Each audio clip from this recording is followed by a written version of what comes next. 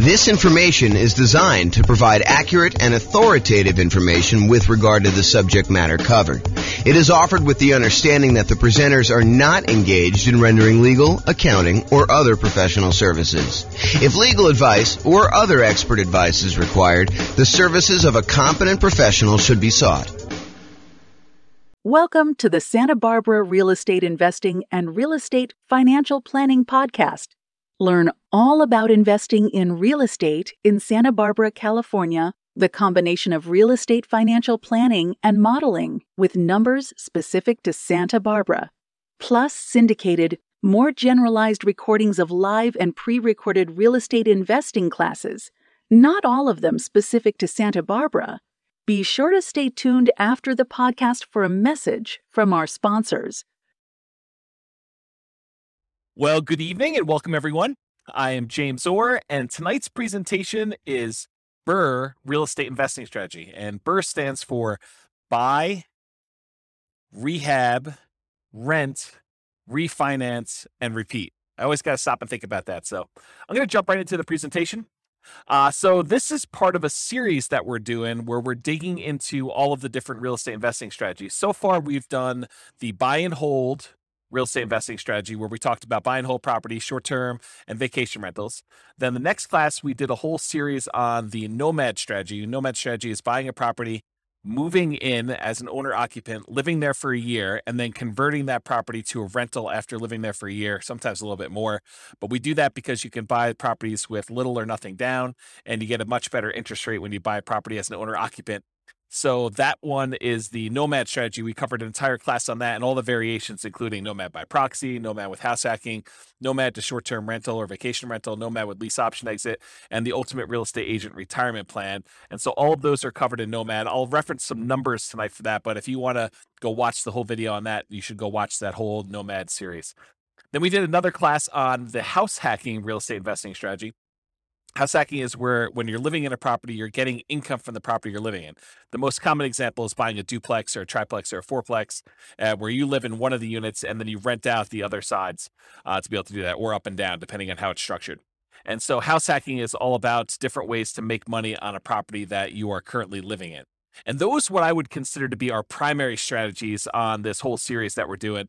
Those are the ones that the majority of the classes we teach are going to be on, the majority of what's going to be on the podcast. But then in order to be a completionist, I added a whole bunch of secondary strategies. Tonight is one of the examples of that. So tonight we're going to cover the BRRRR strategy: buy, rehab, rent, refinance, and repeat. That's what BRRRR stands for. And we'll talk about how BRRRR works, what all the components of that are. And then we're going to do a class on quick turning, flipping properties. We'll do a class on creative financing, all the different owner financing subject to rent to own, lease option, lease purchase, and the ultimate strategy. We'll cover all those in there. Do a class on wholesaling and wholetailing, do a class on options and option auction, and then tax liens and tax deeds.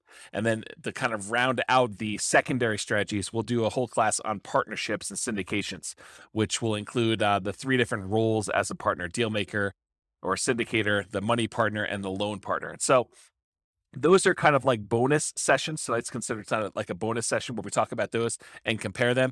And then a couple of things that I'm just not going to recover in any of the classes.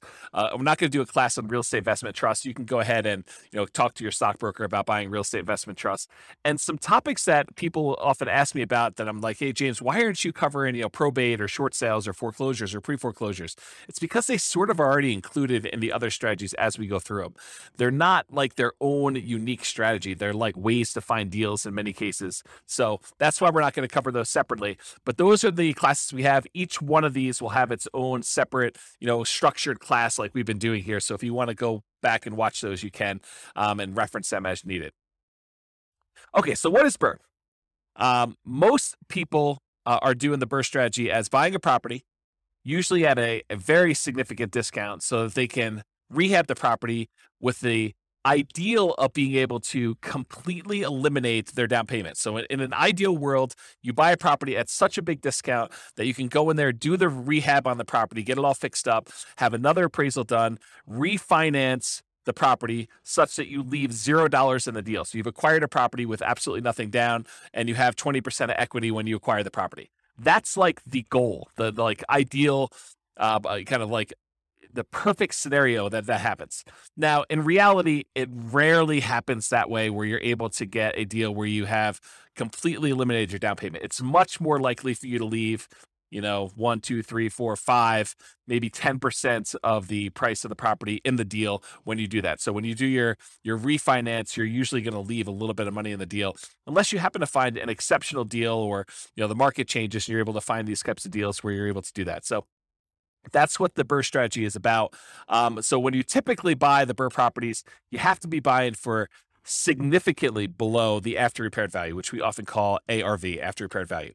So to be able to buy a property, you do that. Often you're needing to buy in that 70% to 75% of the after repaired value range. With major rehabs, it may even be lower. So if you buy a property that needs even more work, a lot of times you'll need to get even bigger discount than that 70 to 75%, because realize that you're going to have all of your acquisition costs going in to buy the property on the first time. You're going to have holding costs while you're doing the rehab. You have your rehab costs, and then you've got your secondary, refinance costs of getting the secondary loan on that. So there's quite a bit of expense in getting the deal done. And a lot of times the loans, in order to do the first part of the property, when you do your first acquisition, it's usually some type of hard money loan in a lot of cases, not all the time. And those tend to be a little bit more expensive loans to begin with. So in order to buy these properties, you need to be able to get very significant discounts on them. There are two flavors of BRRRR that I kind of like to think about. And just so you know where I'm coming from, BRRRR used to be my primary strategy. So a long time ago, when I first started getting involved in real estate investing, this was the strategy I went to first. And I used the strategy for a long time until I switched to other strategies, but primarily buy and hold and a little bit of nomading is primarily what I've been focused on lately.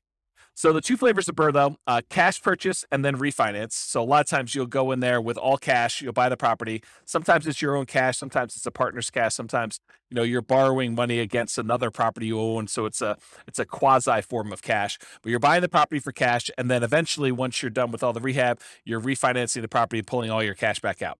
Another flavor of BRRRR is where you finance the purchase to begin with, and then you do a refinance in order to get your original loan paid off, and you leave very little money in the deal at that point. And remember, for number two, the one where we do the finance purchase, you'll be financing the property twice. So remember to account for 2 closing costs and 2 financing costs in order to get that loan. So you'll have to do the holding costs while you're rehabbing it, which is often a little bit more expensive. And then you'll do the financing and closing costs on that second kind of permanent loan that you're going to do for, in a lot of cases, 30-year fixed rate financing in order to have that property long-term as a rental. All right, so I'm going to use the same format we've been using for some of the previous classes where we talked about, all the different characteristics or way to kind of inspect a real estate investing strategy. And you'll notice me talking about some things, and you're like, but James, what about this really unusual example where I do this thing and I do this thing and it works out this way?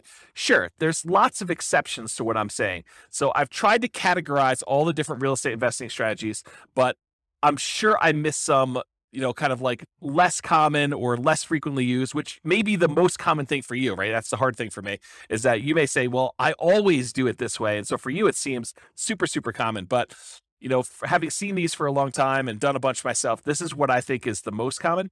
And of course, there may be exceptions to that. I think of all the different strategies, BRRRR may be one of those ones where this is especially true, where there are so many different exceptions to BRRRR. There's so many different ways to kind of break this out and slice it up and make it happen that you're bound to find a lot of different exceptions with BRRRR, more so than I think in a lot of the other strategies where I tend to cover a lot more comprehensively what's going on. And remember, this is not one of our primary strategies. This is one of our secondary strategies that we're sort of covering just to be completionists, but this isn't really our primary strategy. It's not our primary teaching mechanism for these episodes for the podcast and recordings. Okay, so another warning, just because you don't think there's a chance that X can happen doesn't mean it won't happen. This is designed to be a starting point discussion to help you make better investing decisions on your own with additional knowledge. So please do your own research. Don't rely solely on me to get all this done. Okay, so BRRRR variations. So there are some different ways to do BRRRR, and I primarily did single-family homes for doing our modeling here, but you could have just as easily said, I'm going to do BRRRR, and I'm going to find only duplexes, or I'm going to find only triplexes, or only fourplexes, or apartments, or I'm going to do single-family homes, or condos, or townhomes, or whatever you're going to do. So there's lots of different ways to kind of approach this from a different property type perspective. And then the other thing is, you could purchase properties locally. And if you notice, like we talk about nomad or house hacking, we're always talking about local properties because the nomad strategy, you have to move in. You have to be an owner occupant. So unless you're doing like a vacation home and doing partial time there, we're always talking about your local market. The same thing with house hacking. House hacking, by definition, is you're making money on a property that you're living in. You're buying a duplex, triplex, or fourplex that you're moving into and living there, or you're renting out a part of a single family home, like you're getting roommates, as another example of the house hacking strategy. So it's all about your local market when we're talking about nomad and house hacking. And I think for a lot of folks, buy and hold is mostly about their local market, although you could make the same argument about buy and hold that we're going to make here in a second about BRRRR. And that is, the argument is, you don't have to do this locally.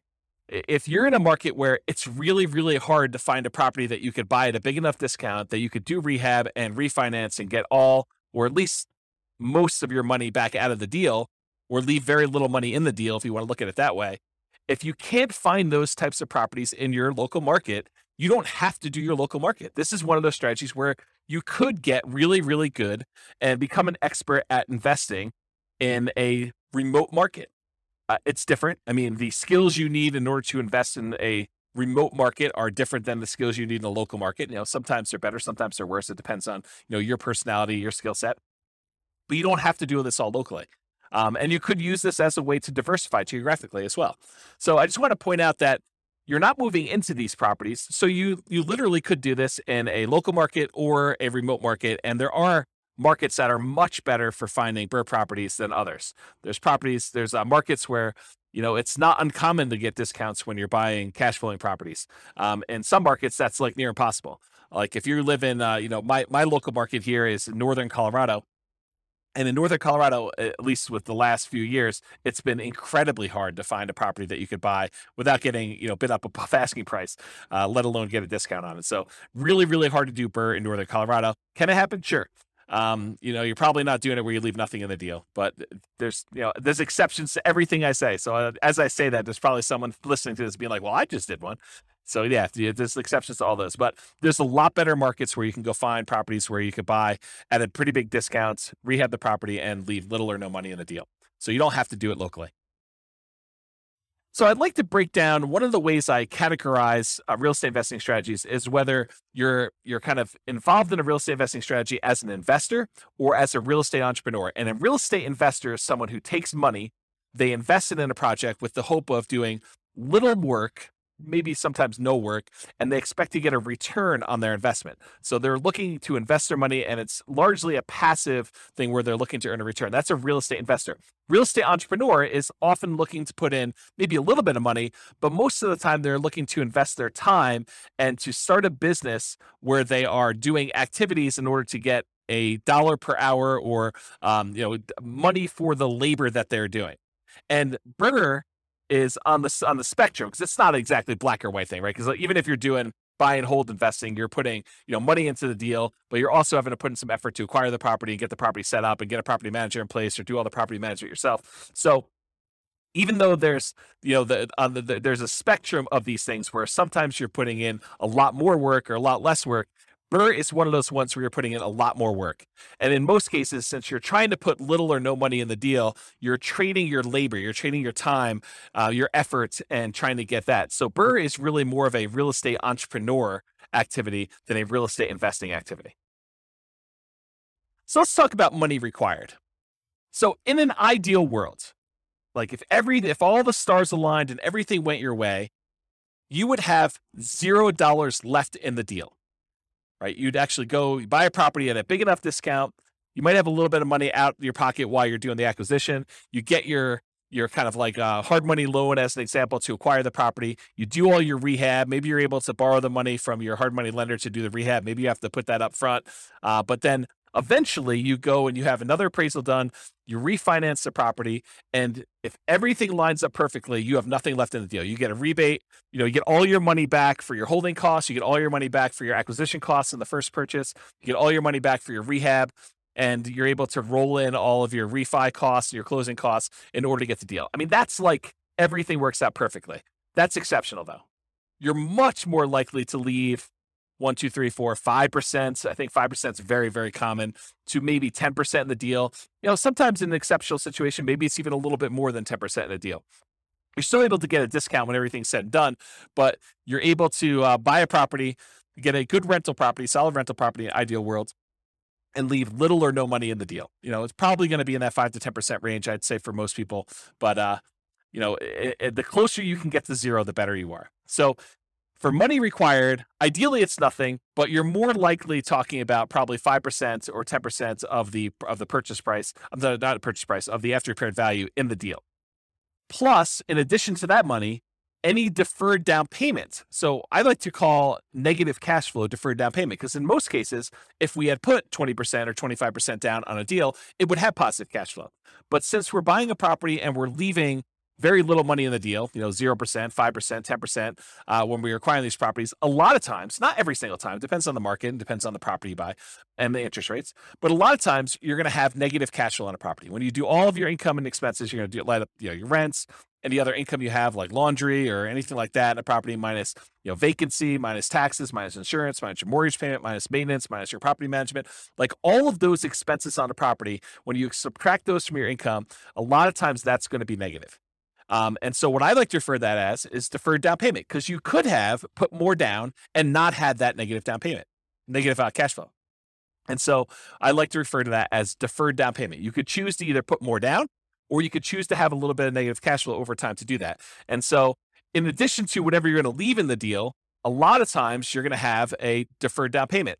And I would actually classify BRRRR properties as having a slightly higher chance of having deferred down payment or negative cash flow. Why? Why would I say that?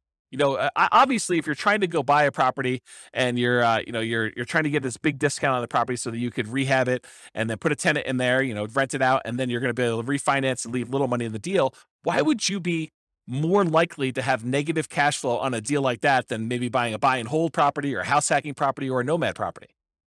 Well, it has to do with selection. It is true that you can find a deal where you're able to get this huge discount and it also happens to be an ideal cash flowing rental property. But if you think about it in terms of like what your chances are, you're much more likely to find either an amazing cash flowing property where you're able to buy a property where the economics, the rent to price ratio, the demand for that property, you're able to get really good rents and really strong tenants in the property, with like a more traditional buy and hold or house hack or nomad property. It's unlikely or less likely for you to be able to go find a property that you could buy at this big enough discount that you could do the rehab and be able to pull all your money out. And that also happens to be an amazing rental property. Can it happen where you got both of them? Absolutely. But I think you're more likely to either find one or the other. And I will also tell you, it seems to me that a lot of investors, they tend to focus more on can they acquire this with little or no down than they do on whether or not it's going to make a really good property for their portfolio. If you were just doing buy and hold, you're much more selective in the properties that you acquire. You're really focused in on that cash flow. So you tend to buy these properties that have really good cash flow, long-term rental or short-term rental economics.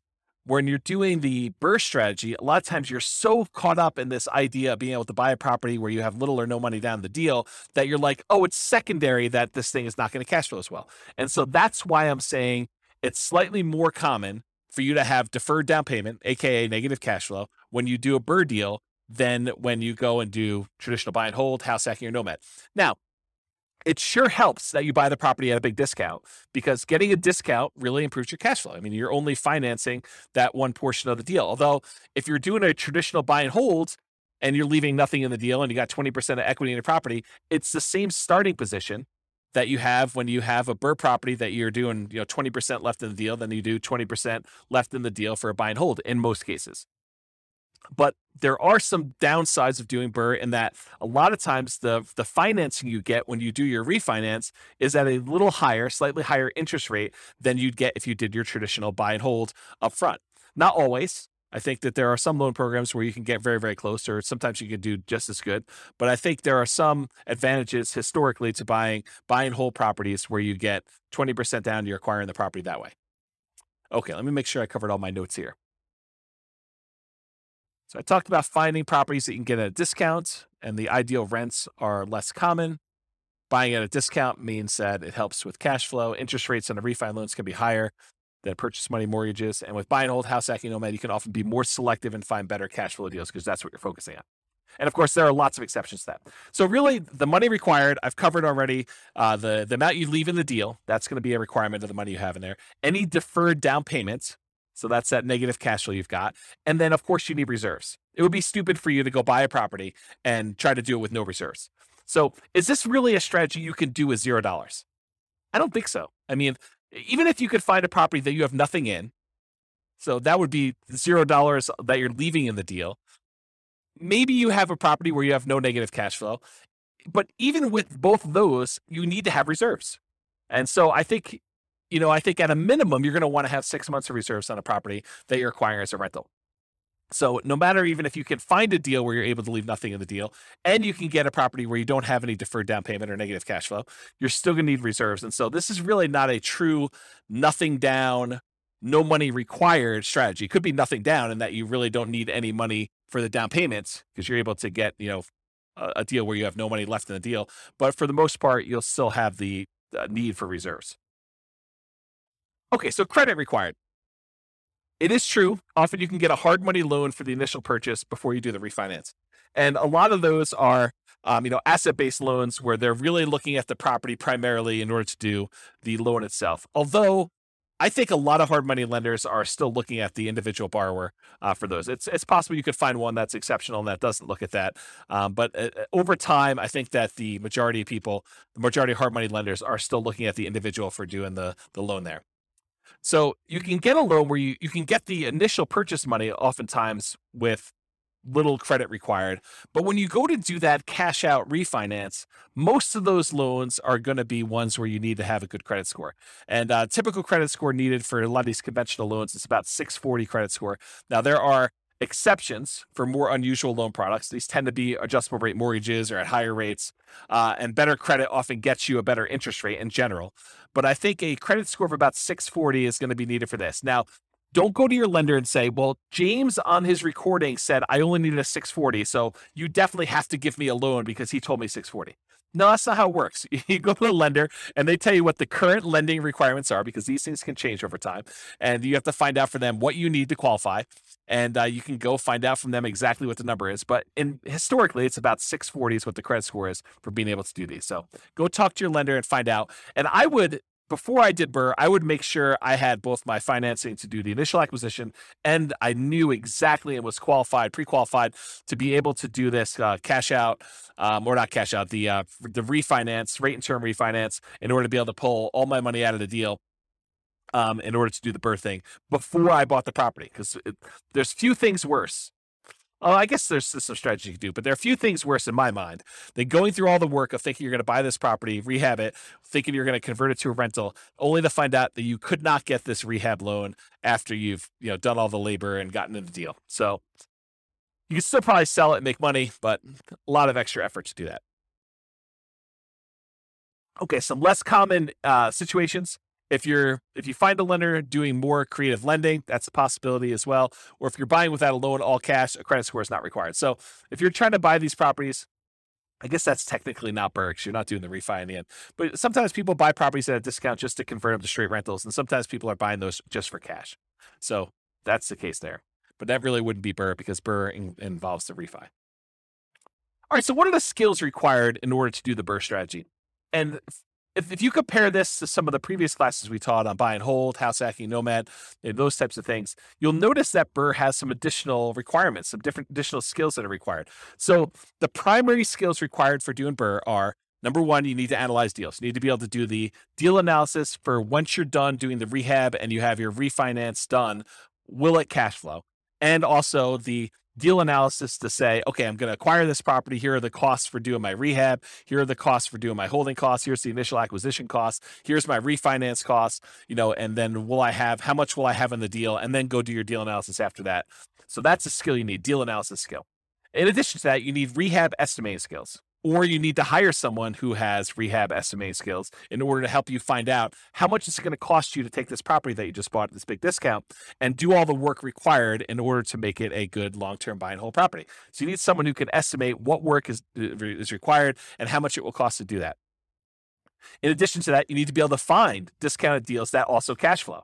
And in my opinion, this should not be overlooked. This is probably one of the main things that you're being compensated for by being able to find these deals. This is, the equity you're earning by doing this is being able to find deeply discounted deals that you could do the rehab and be in the property for very little or nothing, down on after the refi. And that will also cash flow once you're out of the deal, once you're done with your refi. So I think you need to be able to find those types of deals. And I think that's an exceptional skill to have. In addition to that, you need to be able to acquire the property, and then you need to do the refi financing. So you need to be able to do whatever acquisition financing you line up, hard money loans or private money or your own cash, and then you need to be able to do the refi financing in order to be able to do that. It's another skill. And then different than the rehab estimating, you need to be able to either do the rehab yourself or you need to be able to manage a rehab team. So you need to be the person that swings the hammer and goes in there, does all the work, brings in the subs if you have those guys doing certain things, or you need to be the person that, manages a team of other people that are doing all that work for you. And then in addition to that, once you convert the property to a long-term rental, you need all the traditional skills of property management. And again, that's either you doing the property management yourself directly or you hiring a professional property manager, and then you need the skills of being able to manage the manager. So I have a note here, skills of property management can vary depending on whether you're managing long-term rentals yourself, hiring a property manager, or doing short-term rentals. So 3 different types of management skills depending on which way you're going. And the skills of rehab can vary depending on whether you're doing it yourself, managing contractors, or managing a general contractor. So realize that the skills that you require, in my opinion, are much more involved than buy and hold, house hacking, or nomad. I think this is a much more active, much more real estate entrepreneurial activity, and it requires more skills and higher levels of skill than a lot of the other strategies would. All right, so Shane Paris of Farnham Street, I finally went and looked up his name. I had forgotten his name for the last 3 presentations and kept forgetting to look it up. But he has a blog called Farnham Street, and probably about 2 or 3 months ago now, he wrote an article that talked about this idea of stability. And the way he described it wasn't real estate specific. It was this idea of, having something that's stable where if you don't do anything to it, it'll be fine. It'll kind of just keep, operating on its own. It's not going to hurt you if you don't pay attention to it and you kind of abandon it in some ways. But a active stability kind of item is something that if you don't do something with it, it will hurt you. And so I was thinking about this in terms of real estate and real estate investing specifically. And I was thinking, real estate is actively stable in general. But I think there's even kind of like gradients of more actively stable versus less actively stable. And so a couple examples of this are, if you go and you get a fully amortizing, like a 30-year loan that pays off, the payment itself will pay down to 0 after 30 years. That's an amortizing loan. The loan actually will pay itself off over that lifespan of 30 years versus a interest only or a balloon loan that you pay on it for 5 years, 10 years, 15 years, 20 years. And at the end of that period of time, there is a lump sum that is due at the end of it. Well, an amortizing loan is more stable. It's still actively stable, so you have to be actively involved, but it's more stable than a balloon type mortgage on there. Or doing buy and hold is less actively stable than a flipping properties or lease option or the BRRRR strategy. And so BRRRR, in my opinion, is very actively stable. It is one of those things where you have to be actively managing, especially in the beginning. Once you convert it to a long-term rental, it becomes less active.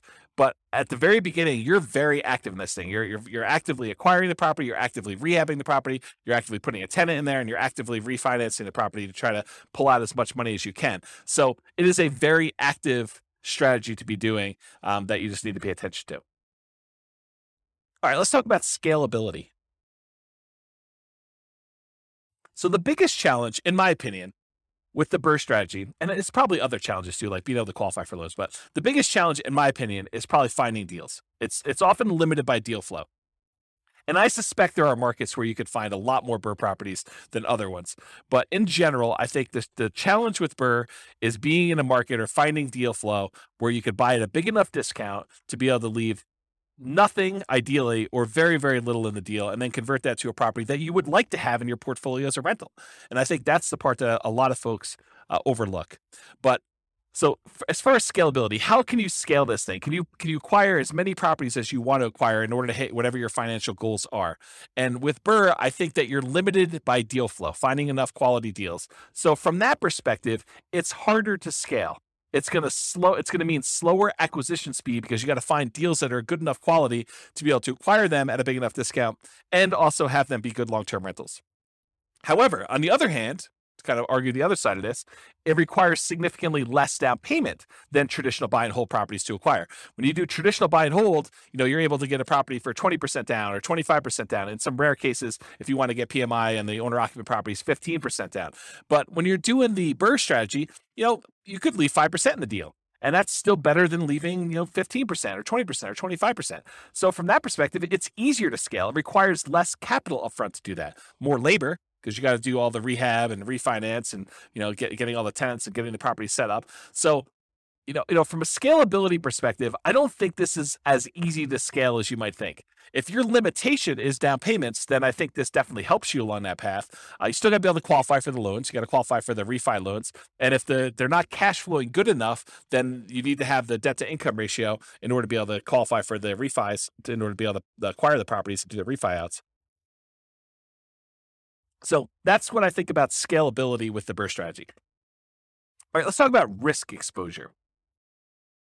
In my opinion, the BRRRR strategy has a high risk rating. And I think some of the other strategies we talked about, the buy and hold, the nomad and the house hacking, we kind of rated these a little bit lower in risk. And the reason why is I think you have extra risks when you're doing the BRRRR strategy that you don't have with buy and hold or house hacking or nomad. So you have a double risk exposure, in my opinion. You have the risks during rehab and the risks of long-term rentals. So what risks do you have? So the risks include amplified returns, and these can be both positive or negative. But whenever you have a small down payment, it amplifies the returns. So if you have a little amount of money invested and you make a return on it, a positive return on it, the returns look larger because the amount of money you made is on a small amount. But it goes the other way too. If you have a loss, if you have negative cash flow or the property value goes down or you have something happens to the property, you have a negative return on that, that also gets amplified because you had a small amount of money in the deal. So you can get amplified returns with the BRRRR strategy, just like you can with the nomad strategy, or in some cases house hacking if you're putting little down when you're buying these owner occupant properties. So that's the same risk we'd see there, but you see it with BRRRR because a lot of times you have nothing in the deal or very little in the deal. In addition to that, I believe you have an increased likelihood of negative cash flow, those deferred down payments we talked about when I talked about money required. And the reason why is you have small or no down payments in the deal. So a lot of times, you're leaving little money in the deal, and that's why you have a little bit of deferred down payment. If you had put more down, you wouldn't have the negative cash flow. But because you decided to buy a property and try to do a refi where you left no money in the deal, then a lot of times you have some negative cash flow there. In addition to that, you have limited selection of the ideal cash flowing properties. Really, one of the characteristics of trying to do BRRRR is finding those properties you can get at a big enough discount where you're able to leave little or no money in the deal. So a lot of times those don't cash flow nearly as well. And so you have a limited selection of these ideal cash flowing properties because they also need to meet the criteria of needing rehab and being able to buy them at a big enough discount where it makes sense to do those. And then in addition, you have an increased likelihood of negative cash flow because you get slightly worse financing and interest rates when you do these refinances, especially if you're doing cash out refinances. So a lot of times you get penalized a little bit on that interest rate. Not all the time, but a lot of times you'll be penalized with doing those types of loans. And so for those three reasons, smaller no down payments, the limited selection of the ideal cash flowing properties that also qualify as BRRRR, and that slightly worse cash flowing interest rates are the reasons why you'll have negative cash flow. So that's an additional risk you see in BRRRR. In addition to that, you have all the rehab risks. So all the risks you have of doing construction on a property, opening up a property and finding out that things are much worse than you thought, or there happens to be a hurricane right after you bought the property and all the costs of plywood and lumber goes through the roof, and you have that risk, or you can't get your rehab people to do the job. They prove unreliable, or something happens to them.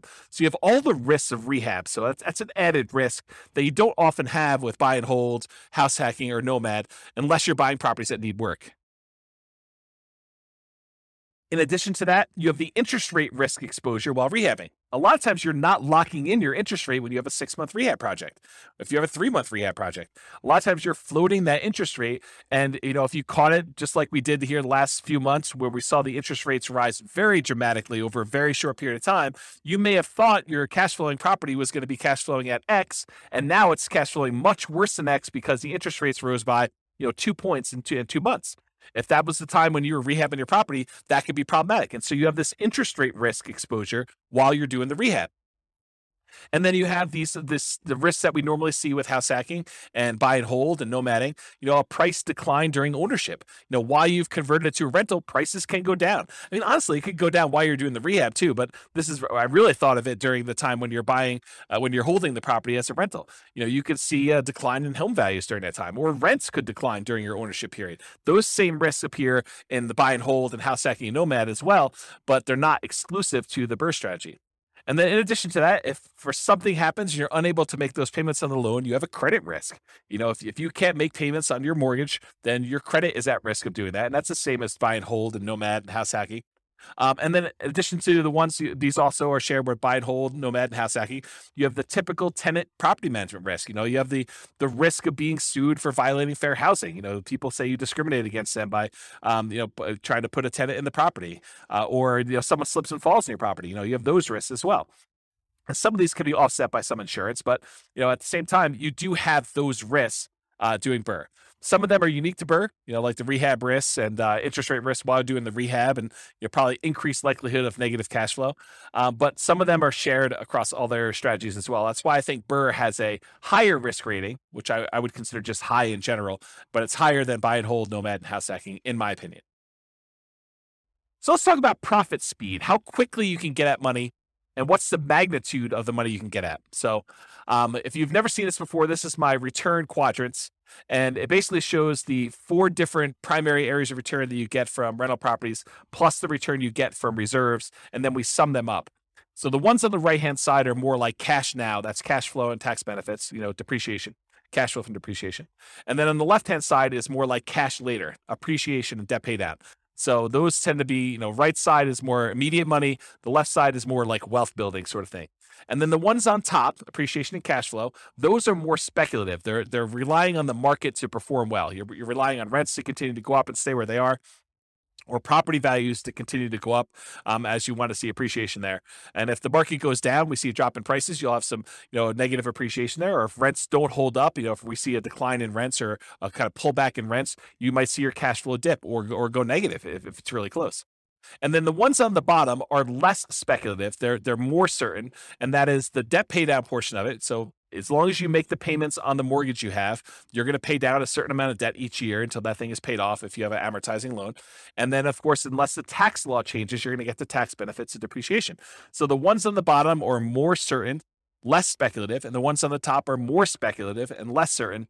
And then I already went over the left and right ones. So in terms of BRRRR, you typically start seeing a profit within 6 months. Usually it's after you do your rehab and you get your tenant in the property and you're able to start getting some cash flow on it. That tends to be when you see it, your profits start coming in. And then rents and security deposits are typically paid in advance. So you usually get that a little bit front loaded. And then cash flow is usually a percentage return on the amount you had invested. So if you think about, leaving nothing in the deal, then of course you'd have, in theory at least, an unlimited, an infinite return on your investment. So you have $0 left in the deal, although you're always going to have reserves. So it's never really going to be zero unless you happen to get, property that you could pull your reserves out with a cash out refinance. Then I guess technically it could be unlimited in that way, infinite returns. But usually it's considered to be a percentage of the amount you had left in the deal, cash on cash return, or if you're buying it or all cash, it's cap rate in that case. And then you often have with BRRRR, which is relatively unique for a BRRRR strategy, you often have a big paper return from forced appreciation. So when you acquire the property and you're able to capture that appreciation, the equity you had in the deal that you kind of worked with the rehab in order to capture, that's a big paper return you have. Most of the time, though, you're not able to spend that. It just kind of shows up on your balance sheet as, oh, now I got an extra, whatever it is, $50,000 from this property that I bought, at a big discount. And then you have cash flow from depreciation, and that could be cash flow with each paycheck. So you can go to your employer and say, hey, I'd like to change my exemptions because I know I'm going to have this depreciation benefit and I don't need to pay in as much in taxes on my paycheck, so I can get a little bit more from each paycheck when I do that. or you can get it at the end of the year in the terms of tax savings, whether you pay in less if you owe money, or that you actually get a rebate at the end of the year if you didn't make any adjustments, and you usually get a rebate because your exemptions are not set up the way they should be. Okay, so that's profit speed. So how do you find these BRRRR deals? Because I think that's one of the biggest challenges with this strategy. So the most common methods for finding BRRRR properties is going to be inside the MLS, for sale by owner, and wholesalers. So you can find deals that need a lot of work listed for sale in the MLS. You can find them there. You can also find people that are looking to sell their property for sale by owner. They have opted not to list it in the MLS. And there's really two subgroups of these for sale by owner groups. There's the ones that are actively marketing their property. These are the for sale by owners that are putting a sign in the yard, or they're putting their property up on Zillow or Craigslist or Redfin or wherever they're putting their property to advertise it. And then you have the other group, which is the hidden for sale by owners. And these are the guys that they may not be actively marketing their property, and they may not even really know they want to sell, but now you've put marketing in front of them. They're like, well, I might consider selling my property.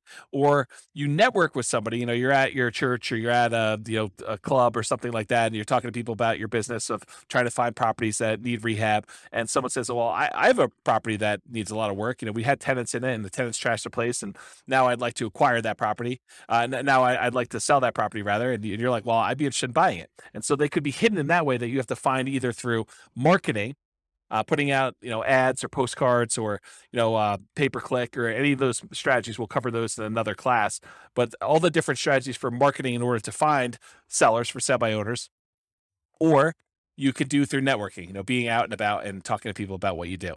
And then the third group is wholesalers. Wholesalers are usually the ones doing the marketing. In some cases, they're providing properties inside the MLS, although a lot of wholesalers are doing direct mail or pay-per-click or have a website, and they're marketing, or they're doing networking, and they're trying to find deals, and then they're finding the deals, putting them under contract, and then they're assigning the rights of their contract to you in exchange for a fee. So that's really what wholesaling is. And those are probably the most common methods for you to find BRRRR properties. Now, you can find BRRRR properties in other ways. You could do auctions. You could find foreclosure auctions or IRS auctions, or, other types of like DEA, drug seized houses or stuff like that you could buy at auction. Or in some cases, a bank may have properties that they've taken back in foreclosure, and they've got that the bank actually owns, real estate owned by the bank, and they may be willing to sell you the property. So that's a more unusual method. Or maybe you go and you find a property where the seller hasn't been paying their taxes, and you're able to buy a tax lien on the property. And after waiting a while, the seller opts, or the owner of the property opts not to pay their taxes, and you're able to foreclose on the property with your tax lien, and you're able to acquire property that way. So another more unusual strategy, I'd say highly unusual to do a strategy that way in most cases, but those are other ways for you to find the BRRRR type deals. All right, so searching for BRRRR deals, you need to find two things. And I've said this before many times today, but basically you're looking for deeply discounted property that you could buy, fix up, and then pull out as much money as you can, and great cash flowing property after it's rehab. And in my opinion, most investors are going to let the second criteria, where they are most concerned about the cash flowing property, they're going to let that one slip, because they believe, hey, if I could just get a great deal with nothing down, that's worth it for me. And yeah, it's not the best property for cash flow, but that's okay, because I'm able to buy this property with very little in the deal, and that's more important to me. Depending on what you're trying to accomplish, that may not be the best strategy, and we could show numbers for that probably in another class, but that may be short-sighted. But I think that's the truth, that most people are going to be much more concerned with being able to find the property that they could buy with very little money in the deal or no money in the deal, and that's going to be the most important criteria. So you need to be able to find those two things, both a deeply discounted property and one that has great cash flow. And you're typically searching for all the fixer-upper type terms in the MLS, or through wholesalers or stuff like that. So terms like handyman special, or fixer, or fix, or TLC, or needs work, or mold, or asbestos, or damage, or fire, or smoke, or water damage, like all of the terms that you look for something that needs repairs on property. So, when you're setting up your search, you're asking your real estate agent to help you find these types of deals, make sure you get those search terms added so that you can find potential deals to do that. And, you're going to find weird ones, right? Like, you do a search for the term smoke as an example, and they're going to say, smoked glass windows in this room or something like that. And that's not really what you're looking at, but you'll get some false positives. You still need to manually sift and sort and go through those and make sure that the numbers work and that the property really makes sense. So better to have false positives than to miss the property completely, in my opinion, when you're looking for these deals. So how do you analyze these deals? Well, doing the BRRRR part, the like fix up part, the rehab section of it, you'll want to use your own rehab spreadsheet. I probably will provide one of those at some point, but I don't have one ready for you. But for the actual rental part of it, the world's greatest real estate deal analysis spreadsheet is ideal for doing the rental part. So you have to do the property after you do your refinance. You'll do a kind of like put down how much you have in the deal and what your rent is on the property and all the other expenses of it, and you could do that. You can get a copy of the spreadsheet at realestatefinancialplanner.com/spreadsheet, and it is, I call it the world's greatest real estate deal analysis spreadsheet because it's awesome for doing rental property analysis as to whether or not you should buy and hold a property. And then for the other part of it, for the acquisition, the rehab, and then doing the refinance part of it, you'll want to do that analysis separately to make sure that those numbers work using a different spreadsheet. All right, so what market conditions are good for somebody who is trying to buy BRRRR properties? Well, obviously you need markets where you can buy properties that need work at a discount. If you can't do that, I mean, it's hard to do the BRRRR strategy without buying properties at a discount. So that's like the number one criteria. But ideally, otherwise, you need markets with good cash flow and markets with strong appreciation and rent appreciation. You want to be buying in a market where you're going to get some good appreciation, and in markets where you're going to get some good rent appreciation and cash flow is going to improve over time. It's challenging to do the BRRRR strategy in markets with significant negative cash flow with reasonable down payments. A property that even if you put 20% down, it wouldn't have good cash flow. Or markets with no or negative appreciation and rent appreciation. So, properties that they're the same price they were 10 years ago, or properties where rents are going down because the population is declining and you have a surplus of inventory and low demand. Those are hard markets to do this strategy in. And I think in some markets, not all markets, but in some markets, the way you're able to find properties that need a lot of work and you're able to buy at a big discount is because demand is a little bit softer in those. When we see in really, really hot markets, even the properties that need a lot of work were getting bid up and going for much closer to retail, where there wasn't nearly as much room to be able to buy these properties at a big enough discount to be able to do the refinance out and leave very little in the deal. And remember, it doesn't have to be your local market. You can do this remotely, specifically with BRRRR. So accessibility or availability. So these can be some of the hardest deals to find. It's not like you're just trying to find a property that you could buy at a big discount, do rehab on, and then sell it, make a profit. Those are easier, right? Because you don't have to find a property where you can do that. And after you're done doing that, it's going to have amazing cash flow. That's part of the challenge. It needs to be both a deeply discounted deal where you can go in, do rehab, and pull as much money as you can out of the property so that you leave as little in the deal as you can. And then once you do that, it has to also cash flow like crazy. So these can be some of the hardest deals to find, in my opinion. They must be both that fixer-upper and good cash flowing rentals. And some markets are much easier than others. So you can invest in remote markets to find these deals. So as far as being able to have accessibility and availability, this is a hard one. It's not like nomading where, a lot of properties would look at nomading and now we're being selected based on a whole different level of criteria. These are like, there's not that many that come along, and so this could be your limiting factor. So can you use your retirement account to do BRRRR strategies? Yeah, you can use your retirement account to invest in BRRRR strategies with a self-directed retirement account because you're not moving into the property. You're not living in the property. You will be limited in the amount of rehab that you could do directly if you're using your own retirement account, because I don't think you're supposed to be doing the labor on your properties that you're doing that. There may be some exceptions with some types of self-directed retirement accounts, but in general, you're not supposed to be doing the labor yourself. So you could be limited in what you could do with that.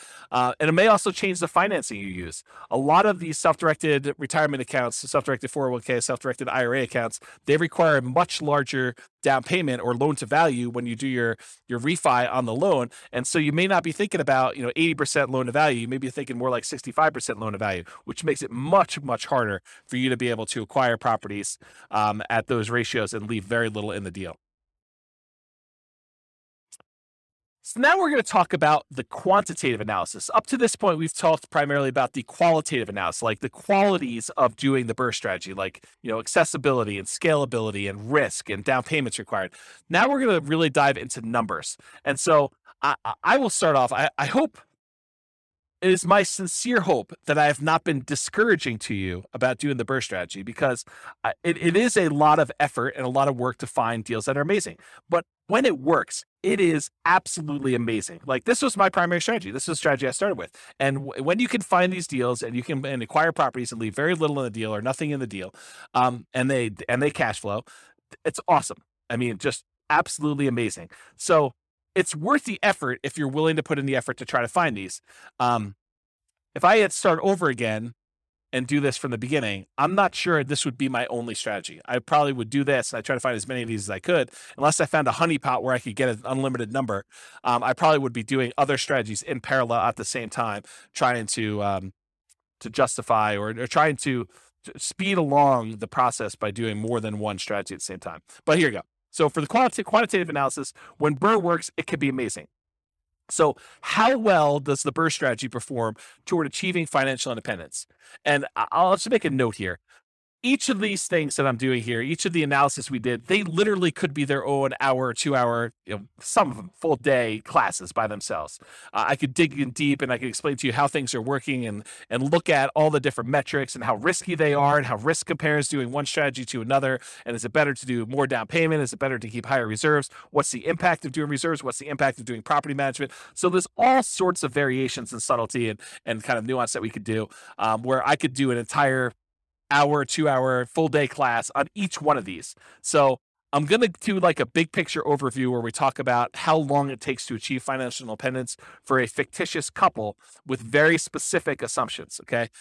It is naive, though, to generalize these results. Don't think, oh, it is always that way, because when James did his analysis, in this example with Norm and Norma, which is who we're kind of using to prototype through a lot of this modeling, when he did those analysis with them, it seemed like this was better. Well, this won't always be better for everyone in every situation. If Norm and Norma were in a different real estate market, or they were saving a different amount, or they had different income or different debt to income ratios, all those things would impact their results. And so in that case, something may be better another way than what we're saying here. So don't generalize this and say it's always better to do X or it's always better to do Y. I think that would be foolish for you to do. Okay. So, I'm going to use the same properties we've been using throughout all the different examples, even though I could make a really strong case that you're not as likely to find properties that have both the discount or rehab capability and the cash flowing attributes that we've been using for the traditional buy and hold, house hacking, and nomad that we've used in the previous classes. I am going to, for tonight, just to try to make it a closer apples to apples comparison. It's not the same, but just to try to make it closer, I'm going to use the exact same property with the same economics, same price, same rent, same taxes, same insurance kind of expenses to do that. You could make a case that the properties are going to be a little bit worse.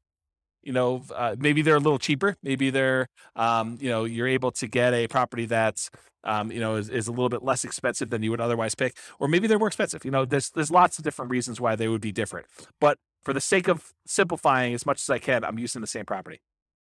You would still be limited by your 45% debt to income ratio, any down payments that you're leaving in the property, so I'll show you some examples of those, and having reserves. So it's not like you can do an unlimited number of these, right? And part of it's going to be you trying to find, it's still limited by 45% debt to income, and you're still limited by whatever amount you're leaving in the deal, and you're still limited by having reserves. I think I use 6 months reserves to be able to do these because I think that's a prudent number to use. And so I'm going to do 3 different cases of BRRRR. I'm going to do a situation where they leave nothing in the deal. That's like the ideal situation where they actually are able to do this and not have any money left in the deal. I'm going to do one where they leave 5% in the deal, and I'm going to do ones where they leave 10% left in the deal. And I'll show you how long it takes Norm and Norma, our kind of prototypical modeling people, how long it takes them to achieve financial independence with those 3 cases with our assumptions there. But let's first define what financial independence actually means mathematically. So financial independence is when your investments, in this case, mostly rental properties, although a little bit comes from other things like their stock market account, but it's when your investments can provide you with your minimum target monthly income in retirement. what we might call either lean fire or just fire, depending on if you're really looking at your minimum as this is my hey, absolute minimum I need. Ideally, I'd like to have more, but really we're saying, okay, in this particular case, how long will it take them for their investments to produce $5,000 a month, adjusted up for inflation? So it's $5,000 in today's dollars, but 5 years from now, it's more than that.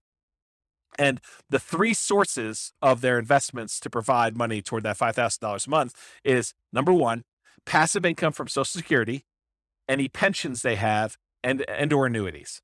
So in this case, they don't have any pensions, they don't have any annuities, and I assume Social Security for them starts at age 67, which I'll talk about here in a second, but that's the three sources of income for number one.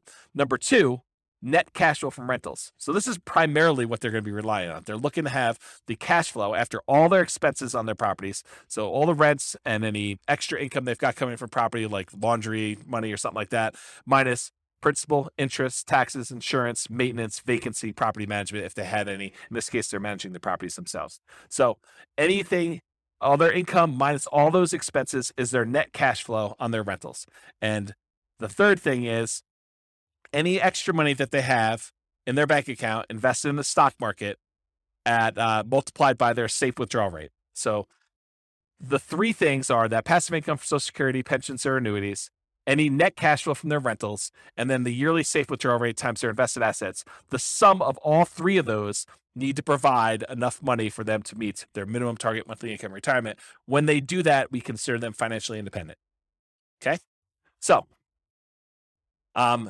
all these are changeable assumptions. You can go to your city. I'll send you a link in the show notes here, but it's realestatefinancialplanner.com/model.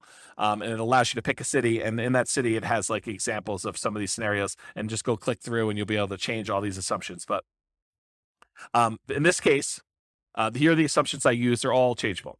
So this is Norm and Norma. They're married. They're both 21 years old. They've recently graduated from college, and they're working in a technology department of a large healthcare business. They have a total of $10,000 saved up, not $10,000 each, $10,000 total between the two of them. They earn combined between the two of them $72,000 per year. So basically, they're earning about $18 per hour, working 2,000 hours per year, or $36,000 per year each. Combined, it's $72,000. An important side note, BRRRR is like getting a second job, right? I mean, all the effort of going in and finding the property, doing the rehab or overseeing the rehab, getting the tenant, and then refinancing the property.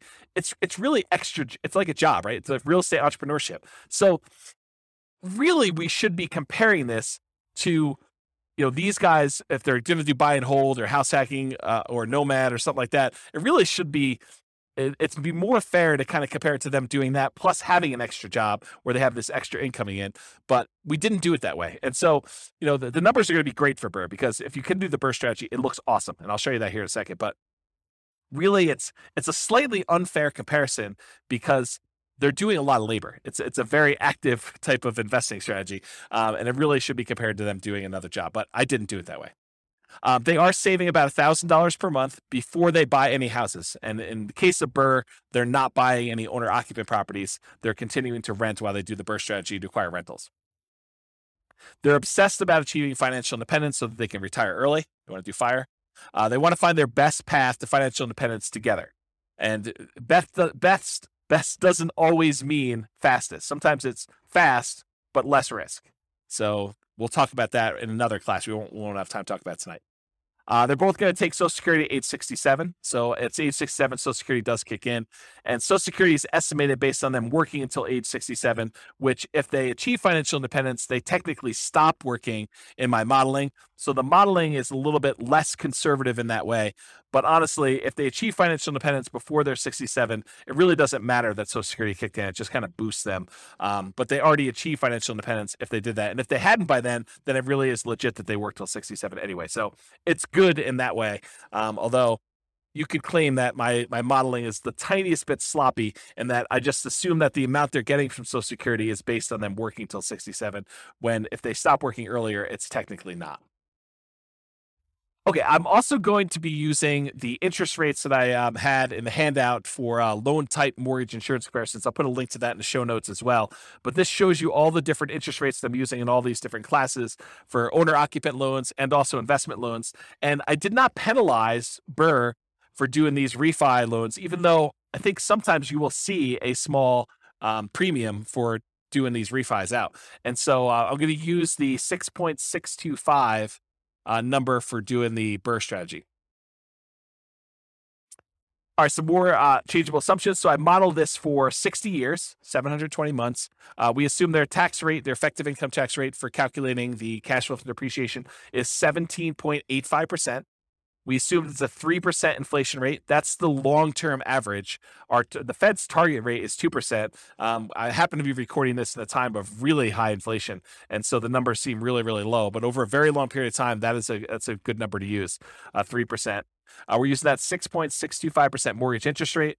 It's 20% equity rate and term refi. So we're using the number as if they're doing a rate and term refi with 20% equity. I'm using a best case with no penalty to the rate. For their safe withdrawal rate, we assume that they have a 4% yearly safe withdrawal rate. If you want to go read up on the Trinity study or 4% safe withdrawal rate, you can go read about that online. And then we assume that they need $5,000 in target monthly income retirement in today's dollars to do that. Ideally, their ideal number is $10,000 a month, although we're not using that in tonight's presentation at all. Okay. All right, so let's talk a little bit about the property. So the property assumptions, and these are all changeable as well. It's a $375,000 property, and it goes up at a rate of 3% per year. So the property values are going up at the same rate as inflation. They're going to do either leaving nothing in the deal, having 20% equity, leaving 5% in the deal, having about 15% equity, leaving 10% in the deal, and then they're going to do that rate and term refinance. So those are the three options we're going to run, whether they are able to leave nothing in there, leave 5% in there, or leave 10% in there. The closing and the refinance costs are already included. I'm not adding any extra ones. So we're assuming that in order to do this, those numbers are already included in their rate and term refi. So that's another reason why you could say these numbers are 5%, 10%, because I've assumed that those include all the acquisition costs in the first one, all of the acquisition costs or the refinance costs, rather, on the second one, on second loan. Assuming no seller concessions, so they're buying at a big discount. They're not able to get the seller to contribute toward their closing costs. The interest rate, again, 6.625 for that 20% down. There's no PMI. They're doing a 30-year, 360-month mortgage. Rent on the property is $2,600 per month, and it increases at a rate of 3% per year. This is the same we used for selecting an optimal buy and hold property or house hacking or nomading. So I think in a lot of cases, the BRRRR strategy would be slightly handicapped. It would be slightly worse price to cash flow economics, as you would when you had a wide selection. You could pick anything you want, just concerned about maximizing cash flow. 3% of the monthly income is assumed vacancy rates, which some people would argue, hey, that's really low. Well, I'm assuming that they're starting 60 to 90 days early before the property is vacant to be able to get a tenant. So I'm assuming that they're really optimizing property management. If in your market you want to change that number because yours is a little higher, go ahead and do that. But really, when you think about it, the rent you get on a property helps determine what the vacancy rate is, right? If you drop rent, vacancy should go down. If you're trying to push rent, then vacancy should go up. It's kind of like a flexible number there that you have somewhat control over. 10% of the monthly income is assumed maintenance rate. So we're using 10% of that $2,600 a month to set aside each month for maintenance on the property. We're using 0.75% of the value of the property each year for property taxes. So at $375,000, it's about $2,800 per year in property taxes on the property. And that, as the property value goes up, the taxes on it go up as well. And then 0.4% of the value of the property each year is the assumed property insurance rate. And so that also goes up as the property value increases each year.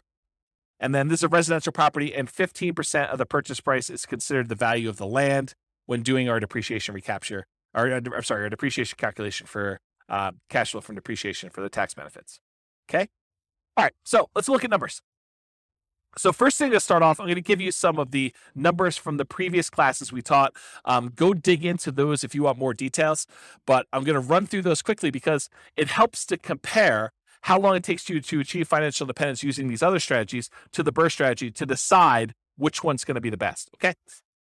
So for in the buy and hold class, we talked about what if Norm and Norma don't buy any rental properties at all? They basically take all of their money and they invest 100% in the stock market. They They don't even buy a property to live in. They continue renting. And so they're investing $1,000 a month in the stock market. They can retire after 40.17 years, or about month 482. So if they invest for 40 years, they'd be, at 61 years old at the time, and they'd be able to be financially independent by investing in the stock market. We assume the stock market's earning about 8% per year. Okay. In our advanced podcast episodes, we do variable rates of return. So when we do the advanced analysis, we actually make the home price appreciation random. We make the rent appreciation rate random. We make the mortgage interest rates random over time. We make the inflation rate random, and we make the stock market rate of return random.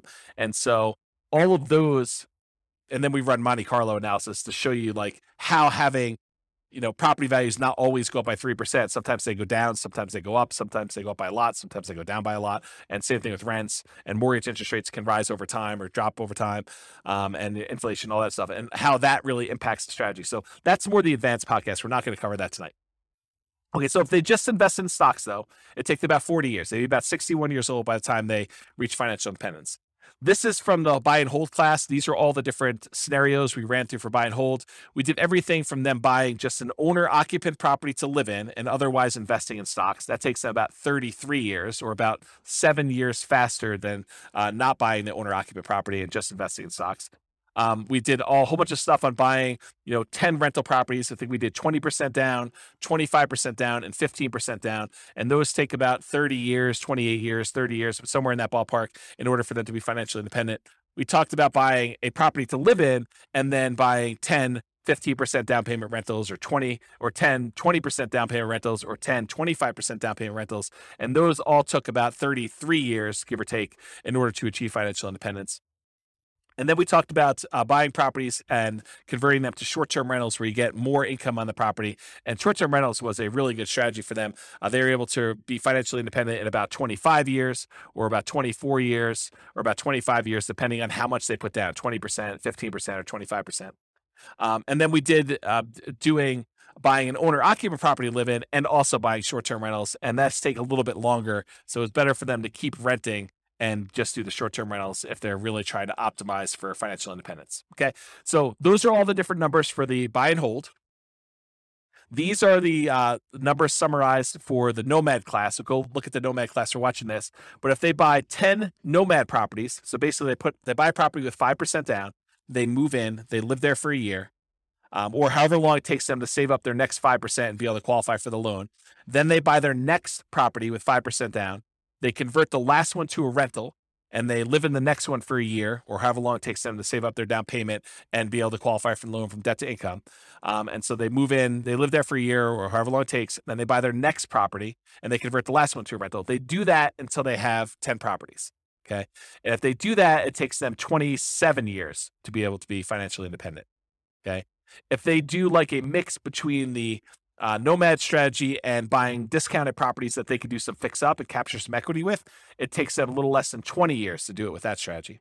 If they buy 10 properties and instead of them moving in, they have someone else move in on their behalf, like, their kids who go to college, they buy properties for them each year and they have them move each year, or they do it with their parents who want to live near them and be their grandkids or something like that.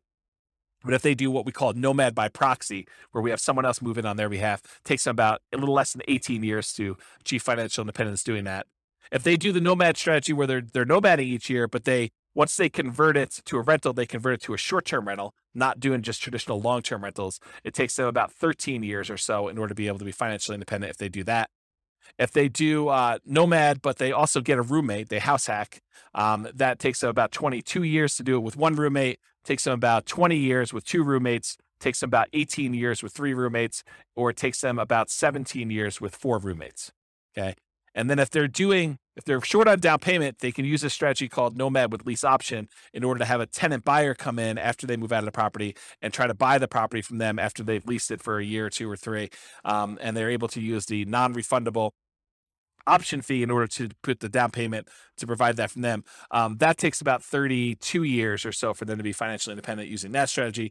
Or if you have a real estate license and you're able to buy a property to move into for yourself and you get a rebate back because you have earned a commission when you buy your own properties, then you could do that. And that takes about 26 years for you to be financially independent if you happen to have a real estate license and you're doing that strategy. That's the ultimate real estate agent retirement plan. It's combining Nomad with you having a real estate license. Okay. So if you want more information on that, go watch the Nomad class, but I'm going to use those numbers here at the end. So I wanted to run through what they were. And then here's the house hacking numbers. We really have 5 different groups for house hacking. And basically, if I remember correctly, how did I do this? If they're doing Nomad with house hacking, there's certain numbers there. And then if we did, and there's different roommates. So we have house hacking with 1 roommate, 2 roommates, 3 roommates, 4 roommates. And that's buying one property and doing it. It takes them 394 months, 373 months, 334 months, or 304 months to do that, depending on how many roommates they have. The lowest one is the one where they have 4 roommates. Or if they buy one property and they house hack, but then they buy additional rental properties, 10, 15% down rentals or 10, 20% down rentals, it's shorter for them to do that, 357 months to be able to acquire properties that way. Or if they have different roommates and they're buying the rental properties there, really the fastest one is going to be 273 months. And that is it's tied for them either having 3 roommates or 4 roommates and putting 25% down. So I'll just try to summarize those. If we really want to dig into that, go watch that class and go in the show notes and look at the handouts. You can see a lot more details, but there's a whole bunch of different data up here for different numbers and different situations. This is why it could literally be a whole day to do like one of these, because I could go into detail and really dig into what's happening and why. Okay, so let's do the second to last slide here. And this one shows a combination of all of the different time to achieve financial independence from all the different classes that we've done so far. So on the left-hand side here, if you're looking at the handouts or you happen to be watching the video, on the left-hand side are all the buy and hold strategies. Those are kind of highlighted in this green area. Then there's another section of a variety of Nomad strategies. Then there's a section highlighted in orange that show you all the Nomad with house hacking strategies. Then there's a couple extra Nomad type strategies. And then there's a red box, which is the BRRRR strategy, which I'm going to get to here in a second. And then all here on the right-hand side are the rest of the house hacking varieties that we covered in the house hacking class. So jumping right into the number for BRRRR, if you do the BRRRR strategy and you do the one where you leave nothing in the deal, then it takes you 11.7 years, about 141 months to achieve your minimum target monthly income in retirement. So achieving financial independence that way. And by you, I mean Norm and Norma with their very specific set of assumptions. If they leave 5% in the deal, they do a BRRRR strategy, they do the buy, they do all the rehab, they rent it out, they do a refinance, and they leave 5% in the deal, it takes them about 16.92 years, 203 months. It's hidden behind the thing on the slide deck, so it's hard for me to read. But it's 203 months is how long it takes to do that. If they do and they leave 10% in the deal, then it takes them 21.75 years, or about 261 months, in order to be able to achieve financial independence. So it's much easier if you could see this visually. So if you're watching the video, pause the screen and kind of compare the strategy that you're considering to some other strategies that you're like also considering, or that you're like, I'm curious about this one. But if you look at it, BRRRR tends to be one of the better strategies, by far. I mean, and when BRRRR works, BRRRR is amazing. So if you look at this, BRRRR kind of crushes a lot of these, especially if you can do ones where you leave nothing in the deal. The next closest one is probably doing Nomad, where you convert them to short-term rentals. So the number one, the best one to do is BRRRR with nothing in the deal. The next best one, though, is doing Nomad and then converting them to short-term rentals. And the other Nomads, they tend to do really, really well. Like all the Nomads with house hacking, Nomad by proxy, Nomad fixer-upper, which is kind of like a slight variation of BRRRR. It's not exactly BRRRR, but you're fixing up properties, trying to get them at a discount. So if you look at those, though, BRRRR and Nomad are both really, really good. House hacking is probably the next best one. depending on which one you do. And then, of course, traditional buy and hold is still amazing. It's a lot better than doing stocks, but it is not as good as a lot of the Nomad ones, a lot of the house hacking ones. And so of the ones we've covered so far, and we've got a bunch of other classes to cover, including, fixer uppers and quick turning properties and other strategies like that, which we'll cover in future classes. But if you look at those, BRRRR does really, really well. So I would encourage you to take some time and look at the video or look at the handouts from the show notes and kind of compare these to yourself.